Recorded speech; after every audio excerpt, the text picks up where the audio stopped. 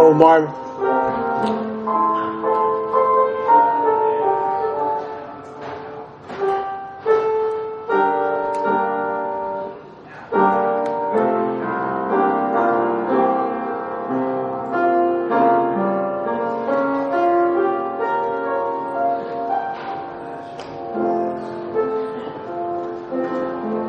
Let's go. I'm going to fix that lock.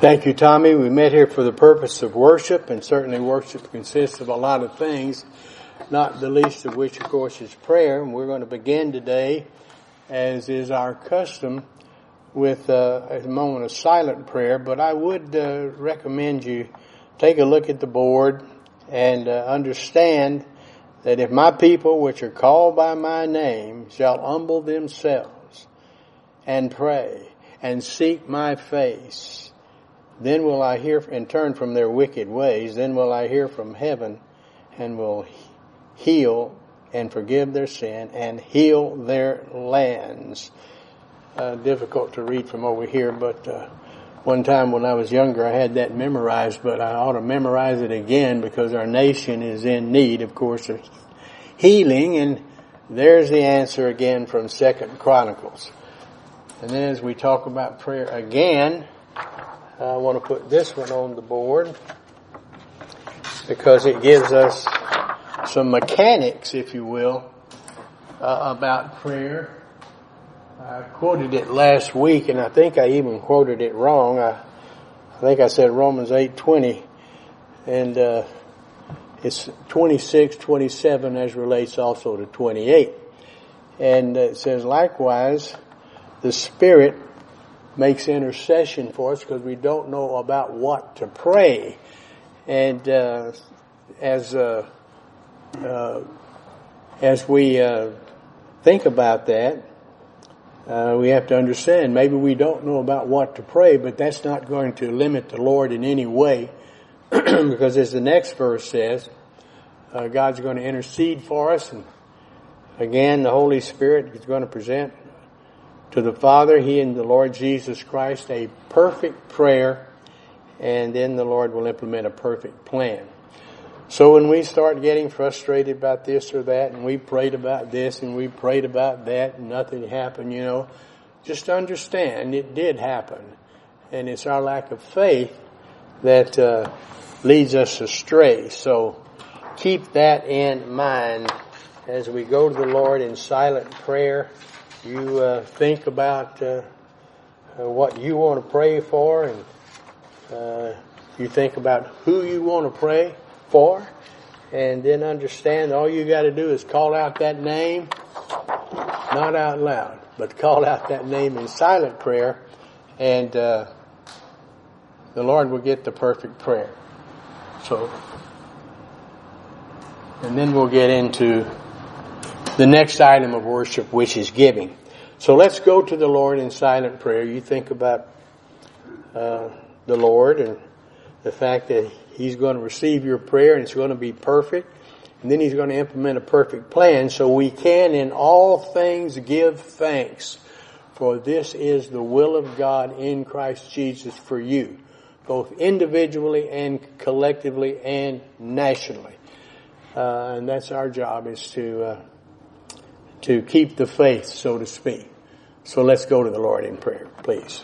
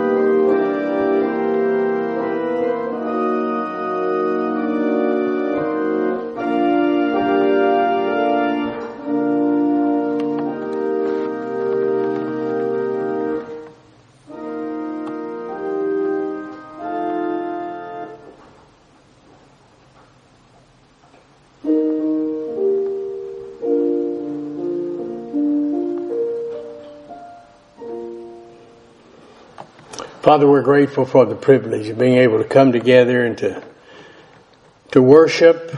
Now, I would ask that God the Holy Spirit would teach us as we use rebound, good old 1 John 1:9, and then we become teachable.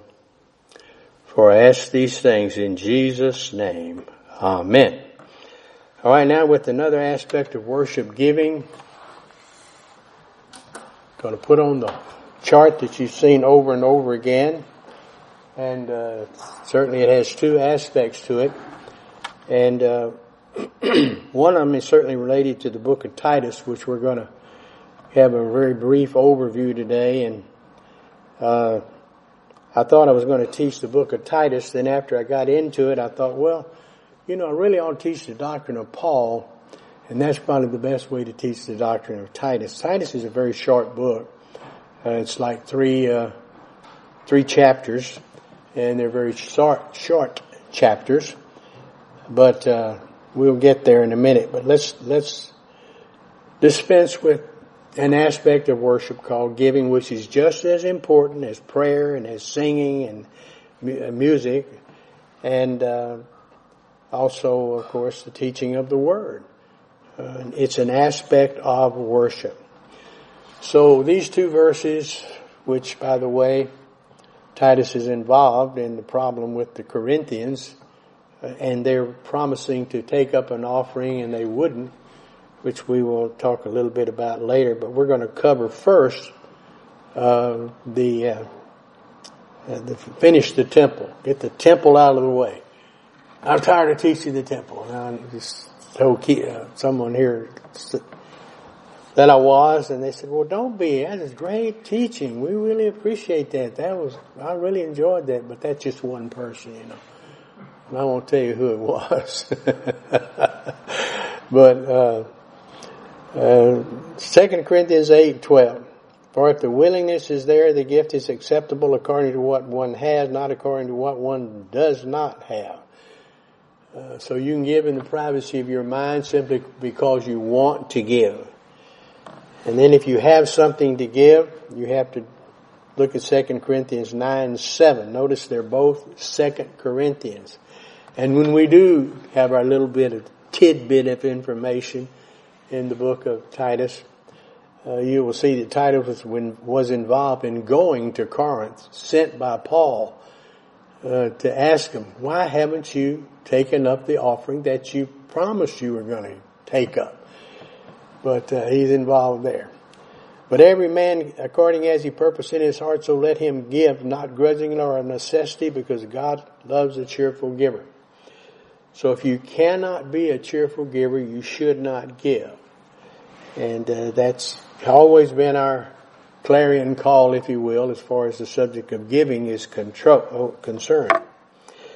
So I'm going to ask that we go again, have a moment of silent prayer, and that'll give you opportunity to give in the privacy of that moment.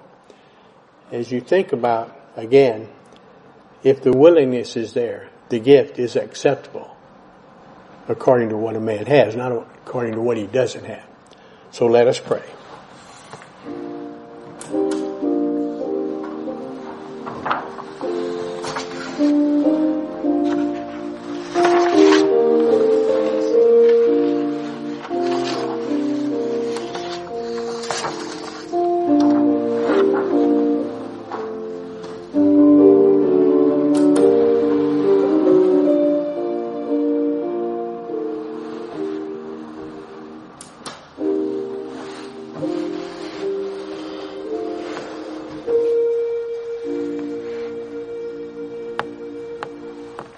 Thank you, Father, for the opportunity to pause for silent prayer as it relates to giving.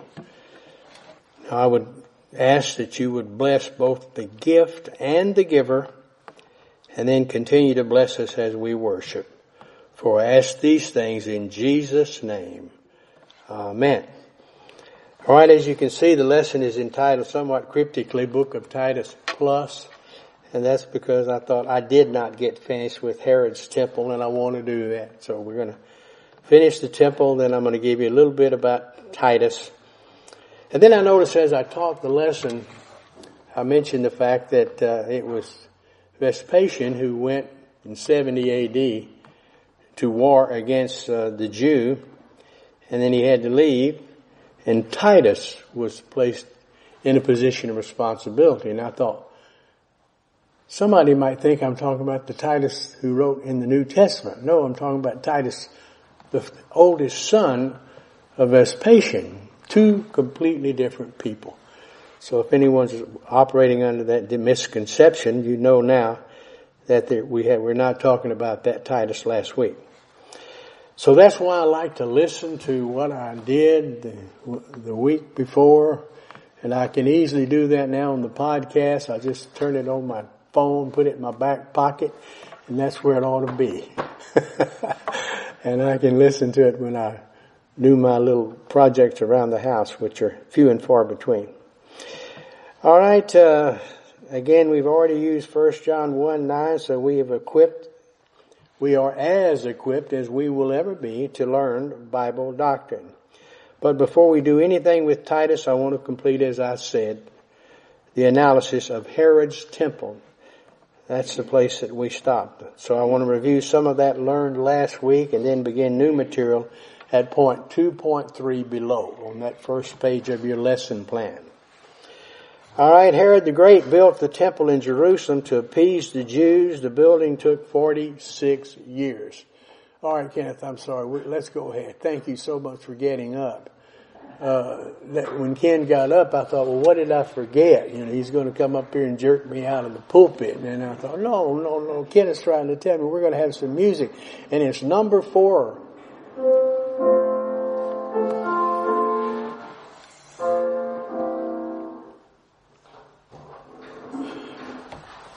The chocolate box strikes again.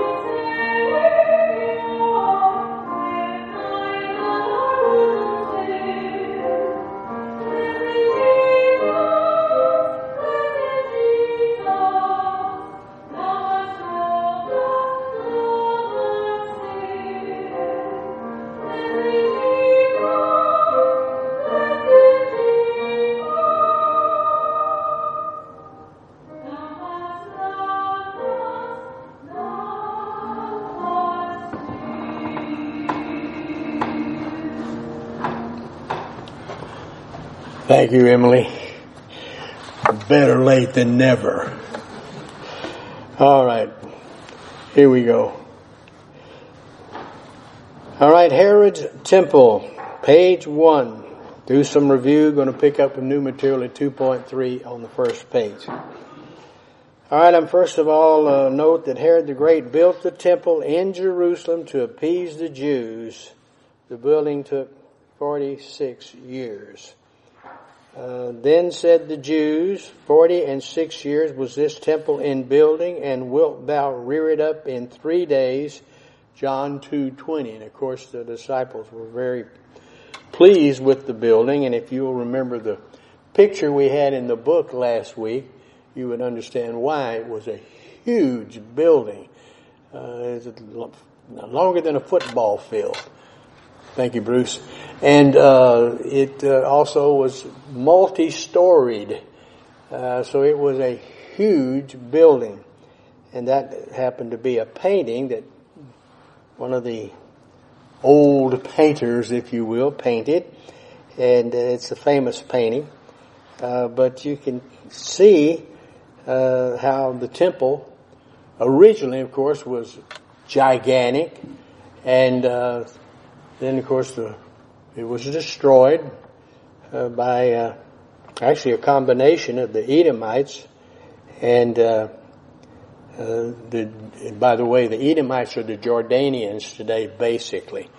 It's hard to put the geography with the country, but oddly enough, appropriate enough, I guess, appropriate to the extent that they also worked with Nebuchadnezzar in destroying the temple in 586. And in addition to that, they were the major party in the 6-day war.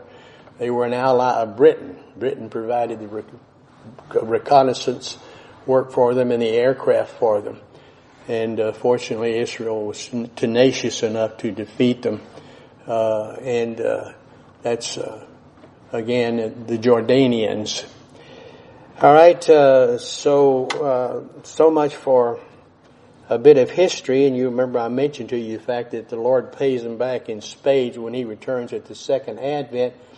In fact, it's the only nation other than nations that have gathered together in the Valley of Megiddo that He walks and is mentioned in eschatology of walking back from the area of the Edomites. And He's covered in blood. And they asked the Lord, this is at His second advent, of course, where did you go? Where have you been? And He said, I went down there to punish the Edomites. And the reason being because they worked with Nebuchadnezzar in the destruction of David's temple.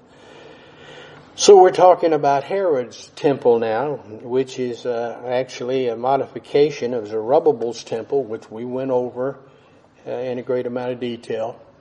Zerubbabel's temple was rather small, as we're going to see in one of our points in our lesson plan. And the people, as I provided scripture for you, were kind of ashamed of it because it was so small. So old Herod, that's Herod the Great now. We have a doctrine of Herod. You got to remember there are several Herods, numerous that need to be studied under Pastor Merritt's study books on the internet in the doctrine of Herod. But we have certainly a lot of information on the internet that you can avail yourself of, and sometimes you'll hear me mention that. All you got to do is go to westbankbiblechurch.com and go down to Pastor Merritt's study books, and you'll see 300 or so study books, all listed in alphabetical order. And we recently added the 353 prophecies, the scriptures indicating by address where a prophecy that was fulfilled by Christ. Then we showed the scriptures on the right side where they were fulfilled. And if you click on the scripture, it'll appear for you down at the bottom. So it's really a keen piece of work. And it was something that we actually copied with permission from the internet, because it too is on the internet. 353 prophecies. And it's listed under our study books as 353 prophecies. You can't miss it. Well, I guess you could. But you do have to turn the computer on and sit down. All right, now let's go on. All right, the temple was smaller than the temple of Solomon, but enlarged over the temple constructed by Zerubbabel. And the Zerubbabel temple was finished in 516. And we know that difficult to tell the exact year, because you don't know exactly when to begin, but the building of Herod the Great's temple took 46 years, and the disciples were very, very proud of it as they told the Lord, and the Lord said, well, I'm going to take care of it, don't you worry. And they're wondering, well, how is he going to do that in such a short time? Well, he did it on the cross because there's no need for that temple anymore. All right, so let's go on. Zerubbabel's temple has little scripture describing it. However, we do know it was small, and in fact, this did disappoint the people. We read about that in Haggai 2, verses 1 through 7. All right, now for new material 2.3. The temple of Herod, in contrast, was said to have been a magnificent structure built of beautiful stones. Matthew 24:1 and Mark 13:1, and I'll read 24:1. And Jesus went out and departed from the temple, and his disciples came to him for to show him the buildings of the temple. In other words, look at him. Isn't it nice? All right, and then in Mark 13:1, and as he went out of the temple, one of the disciples saith unto him, Master, see what manner of stones and what buildings are here. And he responded as we have noted. So there was a beautiful gate located on the east side leading on to Solomon's porch, which would mention in Acts chapter 3 verse 10.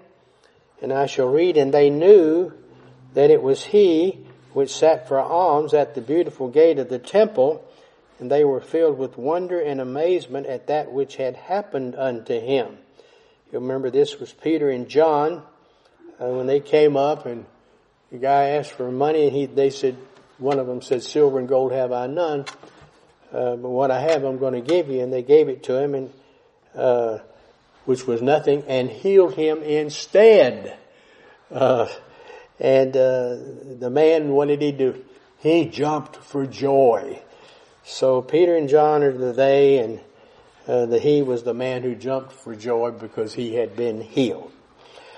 All right, the temple had on the east side near the city gate leading to the Mount of Olives a porch designated to Solomon's porch. John 10:23 and Acts 3:11 and 5:12. All right, John 10:23, and Jesus walked in the temple in Solomon's porch. And then Acts 3:11, and as the lame man which was healed held Peter and John, all the people ran together unto them in the porch that is called Solomon's, greatly wondering.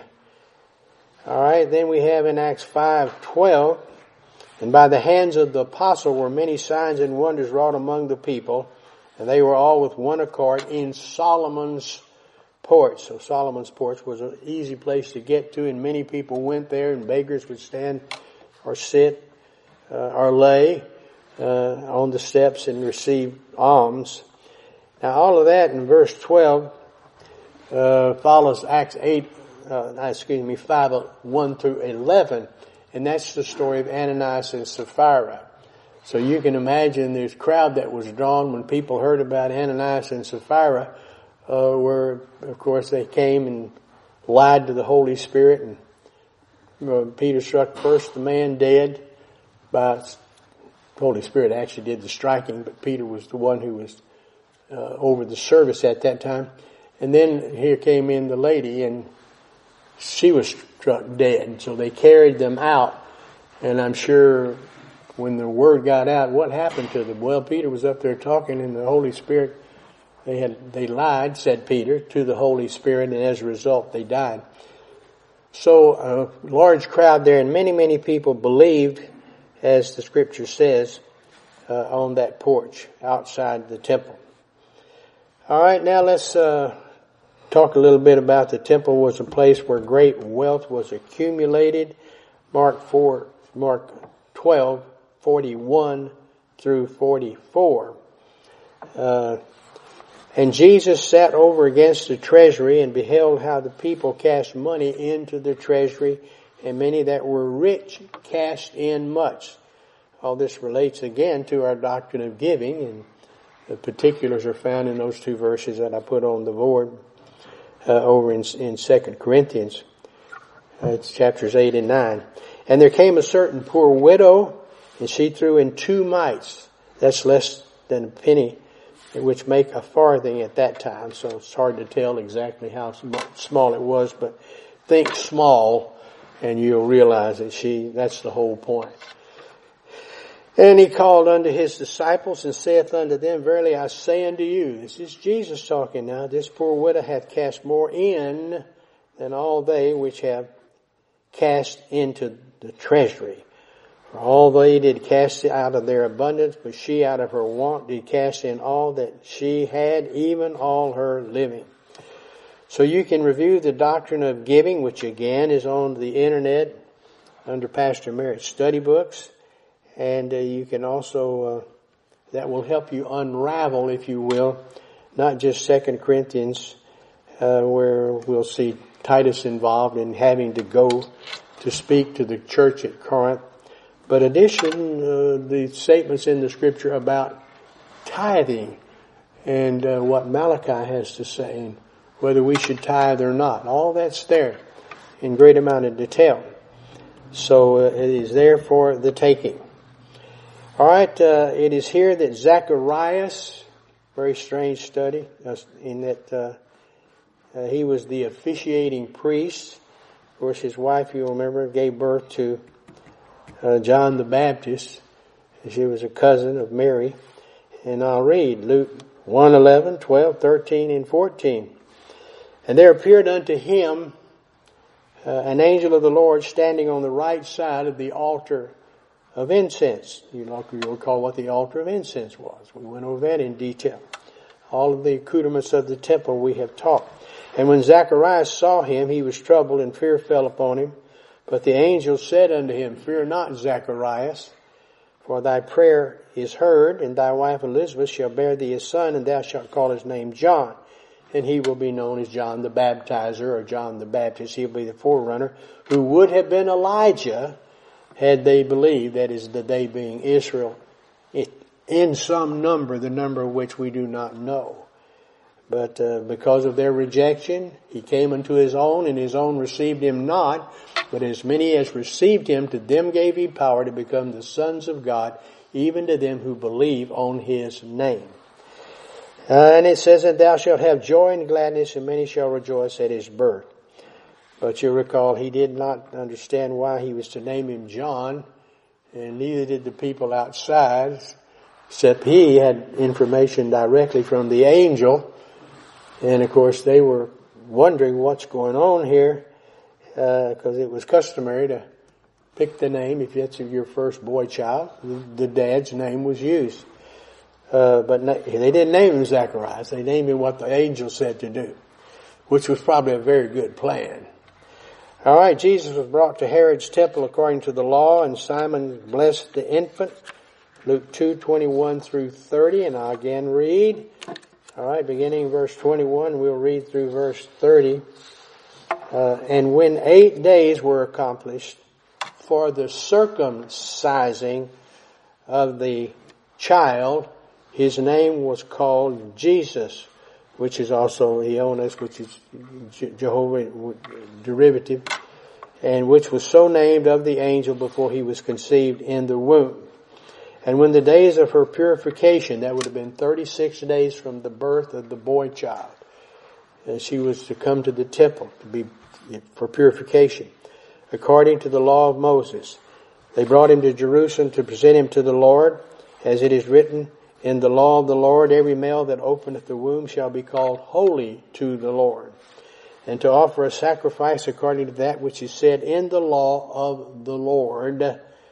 And then we go a pair of turtle doves, and that was, of course, called, you're then making the child holy to the Lord.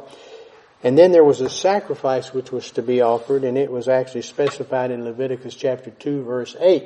you were given some alternatives in Leviticus 2 verse 8. You could give, for example, a lamb if you had enough money to have a lamb, or a turtle dove, or a pigeon, depending upon your wealth or lack thereof. Now, of course, Jesus' parents were not wealthy. All right, so a pair of turtle doves are 2 young pigeons. And behold, there was a man in Jerusalem whose name was Simeon, an older guy. He's like me. And the same man was just and devout, not like me. For the consolation of Israel, and the Holy Ghost was upon him, and it was revealed unto him by the Holy Ghost that he should not see death before he had seen the Lord's Christ. And he came by the Spirit into the temple, and when the parents brought in the child Jesus to do for him after the custom of the law, then took he him up in his arms and blessed God and said, Lord, now lettest thou thy servant depart in peace according to thy word. For mine eyes have seen thy salvation. All right, now let's go to Jesus as a youth was found in this temple learning the word. This is often misinterpreted from the standpoint that Jesus as a youth was teaching the priest about the Old Testament. He was learning about the Old Testament in his conversing, in this, I guess you could say, like Socratic method of learning, but nonetheless, look at Luke 2:46 with me.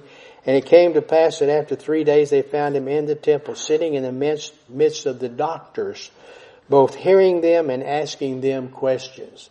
Hearing them, asking them questions. All right, now let's go on. Jesus was taken to the pinnacle of this same temple during his temptation in the wilderness. All right, notice Matthew 4:5. Then the devil taketh him up into the holy city and setteth him on a pinnacle of the temple. Now remember the picture we saw last week of that very tall structure, the artist's rendition, that he was looking up at the, he was painting the picture and describing it, and somehow, some way, the devil, who is capable of miracles, was able to create temptation for him, 4 basic listed, but maybe more, because he was there 40 days. And I have to believe that over 40 days he's going to receive a lot of temptations. We know he didn't eat, for example. And he was offered the kingdom if he would do certain things. And he knew how he was to offer the kingdom. He was to offer himself. And then, of course, the people had an opportunity to receive it or reject it. And as you know, they did not receive it. They rejected it. And that's what the scripture means when it says over in the first chapter of the book of John, he came unto his own, and his own received him not.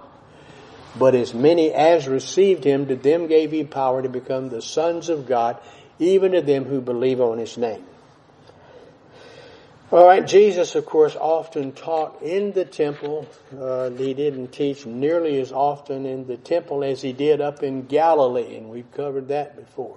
And in Samaria, he only went, best we can tell, either 3 times or 4 times to Jerusalem, where the temple was located. And those were on special occasions for the various events that were held there in the temple, mainly the Passover. All right, here we got it in Mark chapter 14, verse 49. He told the folks that came after him in the garden, listen, I was daily with you in the temple teaching, and you took me not, but the scriptures must be fulfilled. All right, Jesus performed miracles in this temple, and it was here that he cast out the money changers. That's an event I would have liked to have seen when he came and found that there were exchanging not only money, but they were selling doves and they were selling other things there. We don't know exactly what they were selling, but they were selling in the temple. I remember something comes to my mind suddenly here. Believe it or not, I still have one. But we were working outside a theater in the lobby, Tommy and I with several other people, at a Billy Graham movie. And we were hawking, if you will, selling programs. And we were just kind of standing around, and somebody wanted a program, we'd sell them a program. Well, this paid employee of Billy Graham Crusade came over to us, a preacher who wasn't preaching, but he was working for Billy Graham. He said, let me have those programs and I'll show you how to do that, and he went about, have a program, I think it was Tommy that said, but we have to live with these people when you leave. But, so we kind of backed off on it, but, got a little more aggressive, didn't we, Tom? But, it was an exciting event. It was a wonderful movie. A lot of people got saved. I was amazed at it. Billy Graham would get up there and give his invitation, which was simply, come on down, if you're not a Christian in that particular movie. And naturally he got criticized for it for not being more specific in his invitation. But, they would come down by the carload, they just, in a movie. And, some of them, didn't know exactly what they were doing. Some of them did, but he said, come on down if you want to be a Christian. Well, of course I want to be a Christian, said a whole lot of people, But, most enjoyable working in Billy Graham's work. Wonderful man. All right, now let's go on. Let's see what we can talk about here now. That his miracles in the temple, where he cast out the money changers. I don't know how violent he was, but he certainly turned over tables. We know that. And I suspect he also took one of their whips from them and popped the whip a couple of times. But difficult to tell with the limited scripture that we have. All right, but they were chased, if you will. And I'm going to read in Matthew 21:14. And the blind and the lame came in the temple, and he healed them. Miracle. And Jesus went into the temple of God and cast out all of them that sold and bought in the temple, and overthrew the tables of the money changers and the seats of them that sold doves. So Jesus performed many miracles in the temple, and he also cast out the money changers. That's that same temple, if you will, the temple again of Herod. So the temple of Herod had its own police force. It was the Sanhedrin guard. This was the same guard that came to get him in the garden. You remember Pompey actually defeated the Romans after the Maccabean rebellion, which was they had won their independence from the Seleucids, which were the Greeks. I heard a preacher say one time, I'm so surprised that he was able to defeat the Romans. I said, whoa, wait a minute. He didn't defeat the Romans. He defeated, of course, the Seleucids. That was after Alexander, had passed, if you will. And his kingdom was divided. And it was the Greeks who took over and abused the Jew. And as a result, the Maccabean rebellion, you can read that in 1st and 2nd Maccabee. You can also read it in Josephus as to what happened in that particular time period. It's the only good history we have of what did take place in what we call the interim period, the period between the Old Testament and the New Testament. All right, let's go on here, talking about the police force, Acts 4:1. But one of the things, by the way, in the conquering of the Jews by Pompey in 60 or so BC, was that he let them keep certain freedoms. And for example, they got to have their festivals and feast days in the temple, and it was located right across from Mark Antony Barracks, or Fort Antonio as it was also known. And they of course kept all the accoutrements of the temple in there.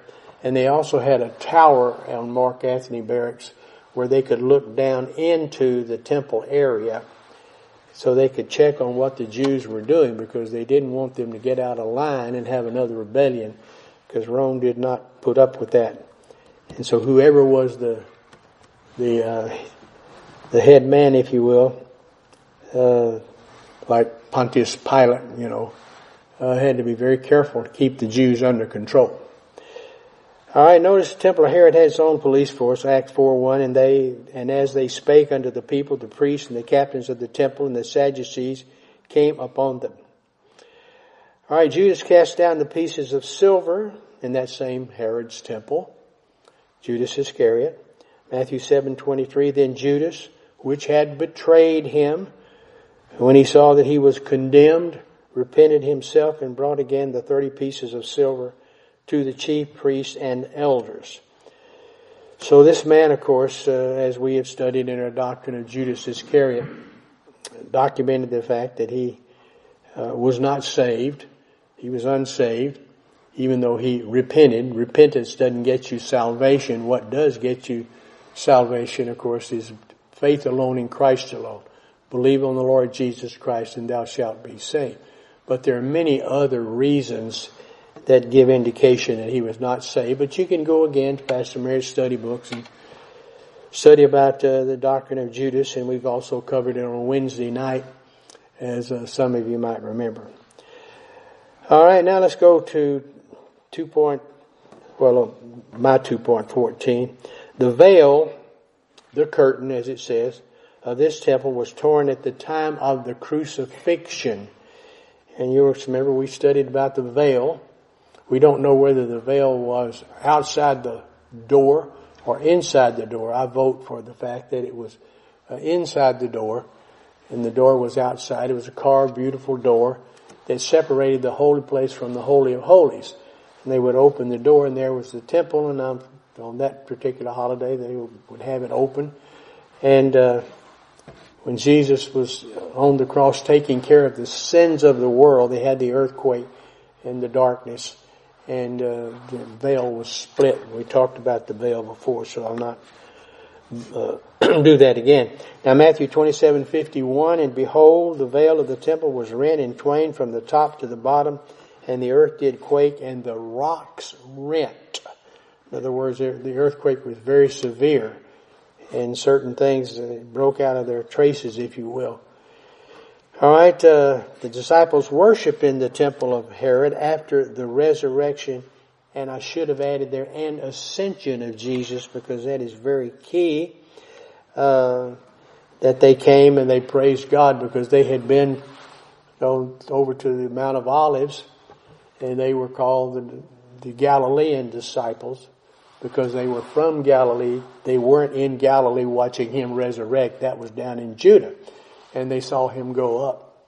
And they were thrilled. I'm so surprised that they were thrilled and they saw it happen. And then it wasn't too long after that they were absolutely, sorry to the point of crying, that he wasn't the Messiah.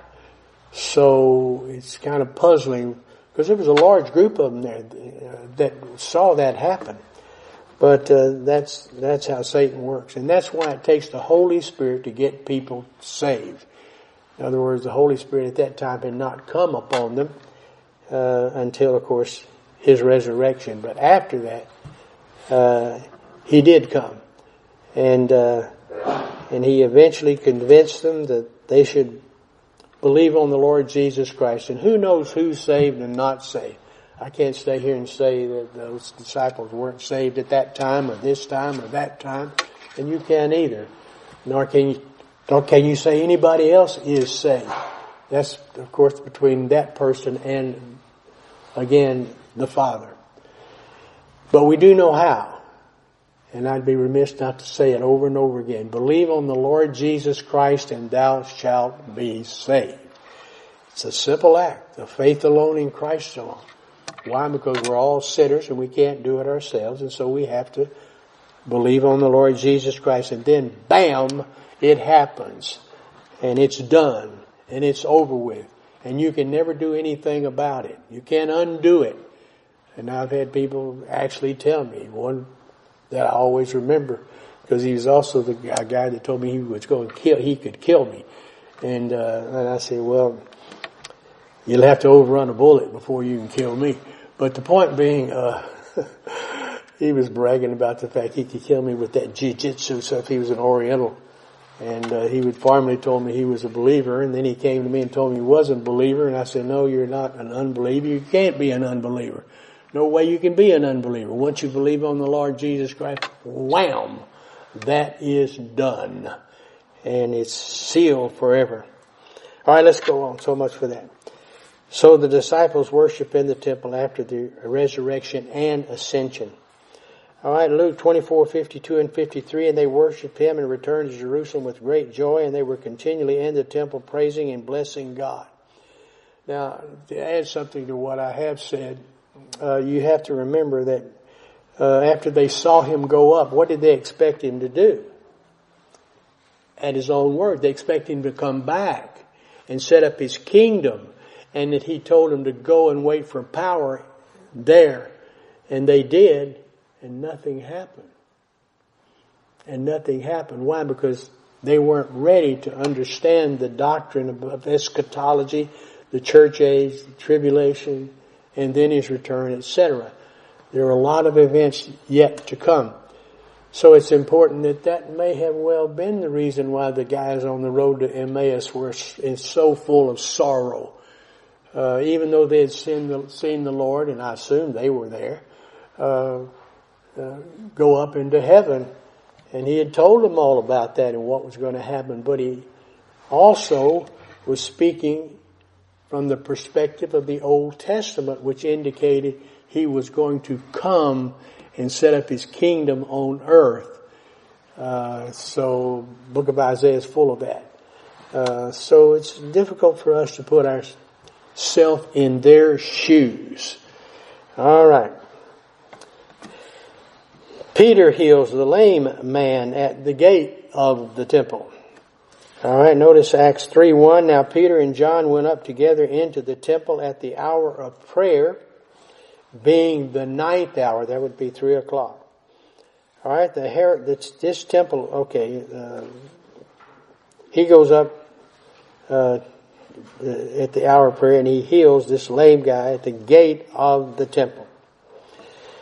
All right, and we've talked about that before. Now let's go on. This temple of Herod was destroyed by the Romans in A.D. 30.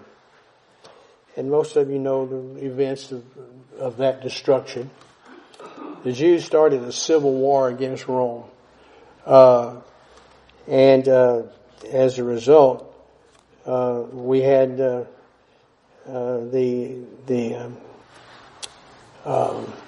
I'm going to say what year it was, 67 or so. They started a civil war, and they were fighting and losing and fighting and losing. So they finally had been pushed all the way back into the temple, and it was terrible situation. But the Romans sent over a guy with his legions, which is, of course, Vespasian was the leader. His son Titus, a different Titus, was there. And back in Rome, there was trouble. Trouble in River City, you've heard that?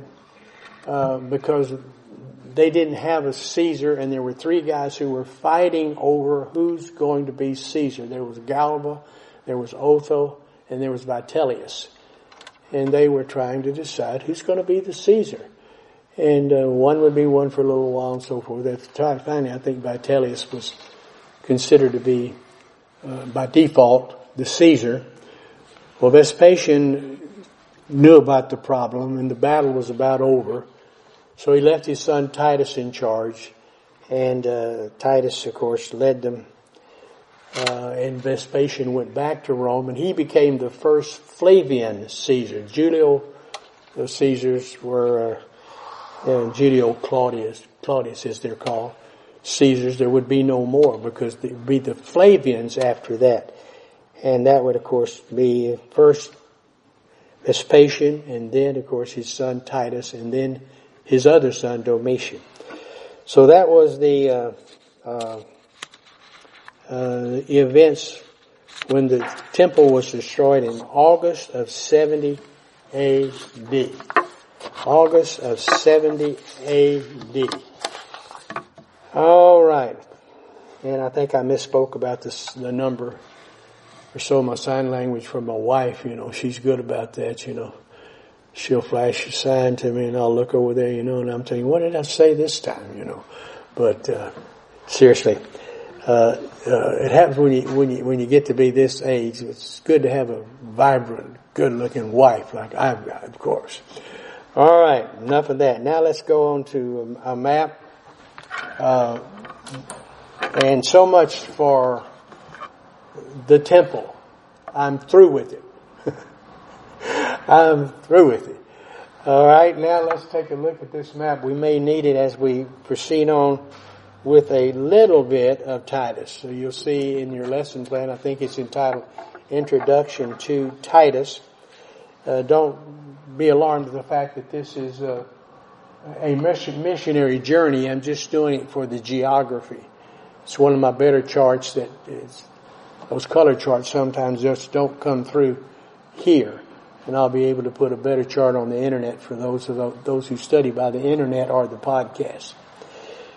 All right, here we go. Introduction to Titus. We'll get it in. Number one, it's a very short book. It's, I think, one in most Bibles, maybe 3 pages, 4 pages at the most, 3 chapters, and it's about a man who is a helper.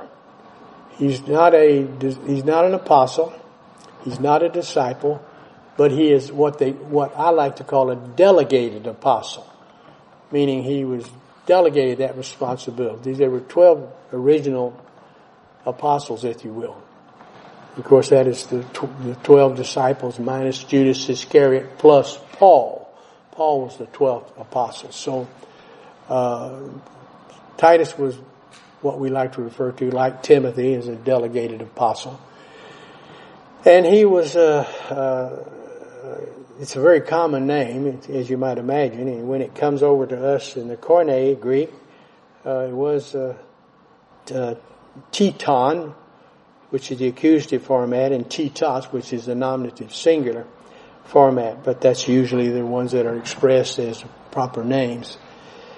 You have Titu, you have Titoi, and then you have the nominative, the genitive / ablative, and then you have the 3 other cases, and then you have the last case, which is accusative. So we'll not get into that. But Titus was a fellow laborer in the work of the Lord with the Apostle Paul. We find no mention of Titus in the book of Acts, and that's kind of unusual when you think about this man who did so much. So we must therefore develop our biography from Paul's second letter to the Corinthians, the book of Galatians, the book of Titus, and Paul's second epistle to Timothy. And that way we'll find little information about him. All right, since we're winding down here, I'll give you a very brief overview of Titus, because I might very well next week just jump on to the book of Paul. It's 49 pages long, so we'll do it in obviously 3 or 4 parts. That may very well be, but Titus was first of all a Gentile. He was not a Jew. We know that from Scripture. We know that he was deeply involved in several ways. First of all, he was sent, as I've already mentioned, to find out why the Corinthians had not taken up an offering that they had promised. Also, the Corinthians had been very spiteful and ugly to Paul, calling him out all kinds of names and just totally disrespectful. And they had again refused to take the offering up. And so Paul had written them a letter. In between 1 Corinthians and 2 Corinthians, there was a letter. And we don't know what it said.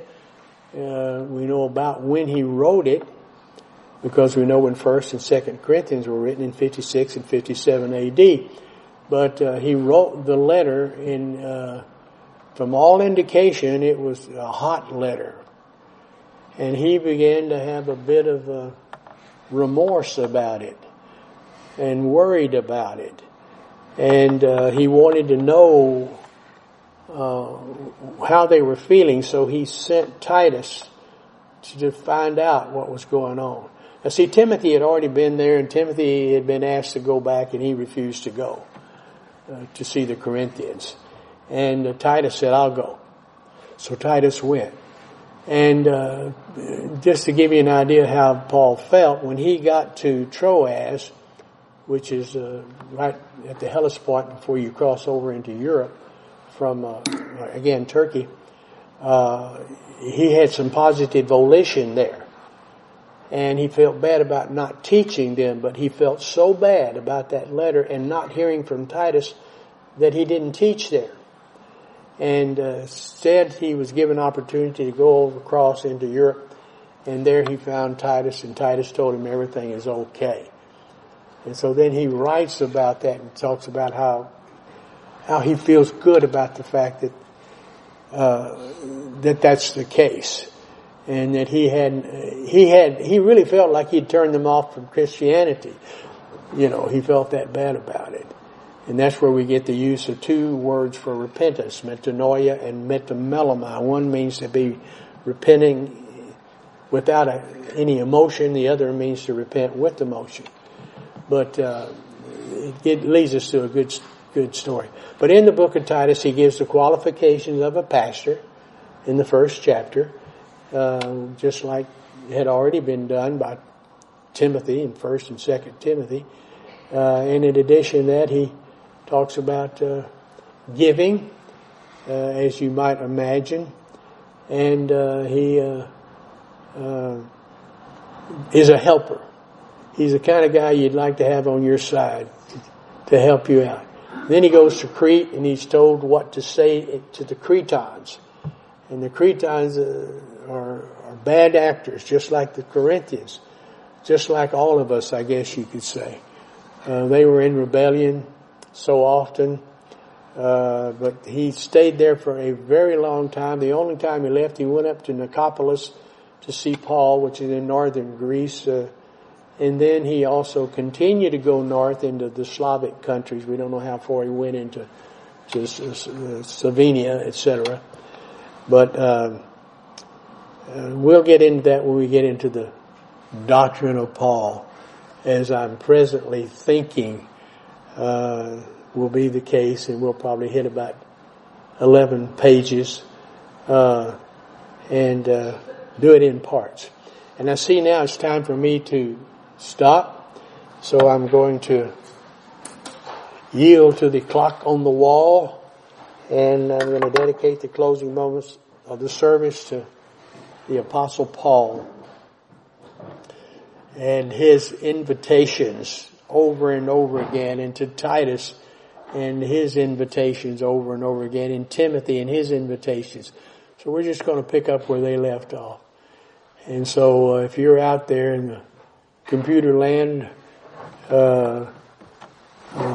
you just are going to have opportunity today to believe on the Lord Jesus Christ. So with your head bowed and your eyes closed, I'd appreciate if you would pray for the Word of God itself to have power.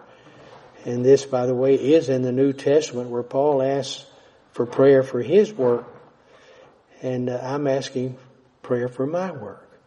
So pray that the Word of God would be alive and powerful, sharper than any two-edged sword, piercing even to the dividing asunder of the soul and the spirit and the joints and the marrow, and is a discerner of the thoughts and intents of the heart.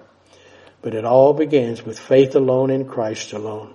We're all sinners, for all have sinned and come short of the glory of God, for the wages of sin is death, but the gift of God is eternal life through Jesus Christ our Lord.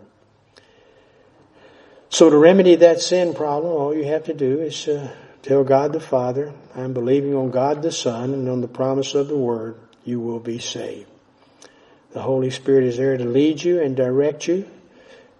He will make sure that you understand this salvation scripture. Could not be stated any simpler than the jailer when he asked the question. And the answer he got was, believe on the Lord Jesus Christ and thou shalt be saved. So I'll close with John 3:16, for God so loved the world that he gave his only begotten Son, that whosoever believeth in him shall not perish, but have everlasting life. Now do just that. And then I will close with a benediction.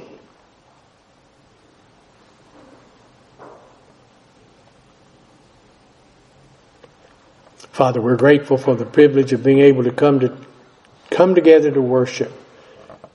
Now I would ask that God the Holy Spirit would take that which I've presented, make it real in order that we might become more like our Lord and Savior, even Jesus the Christ, in whose name I pray. Amen.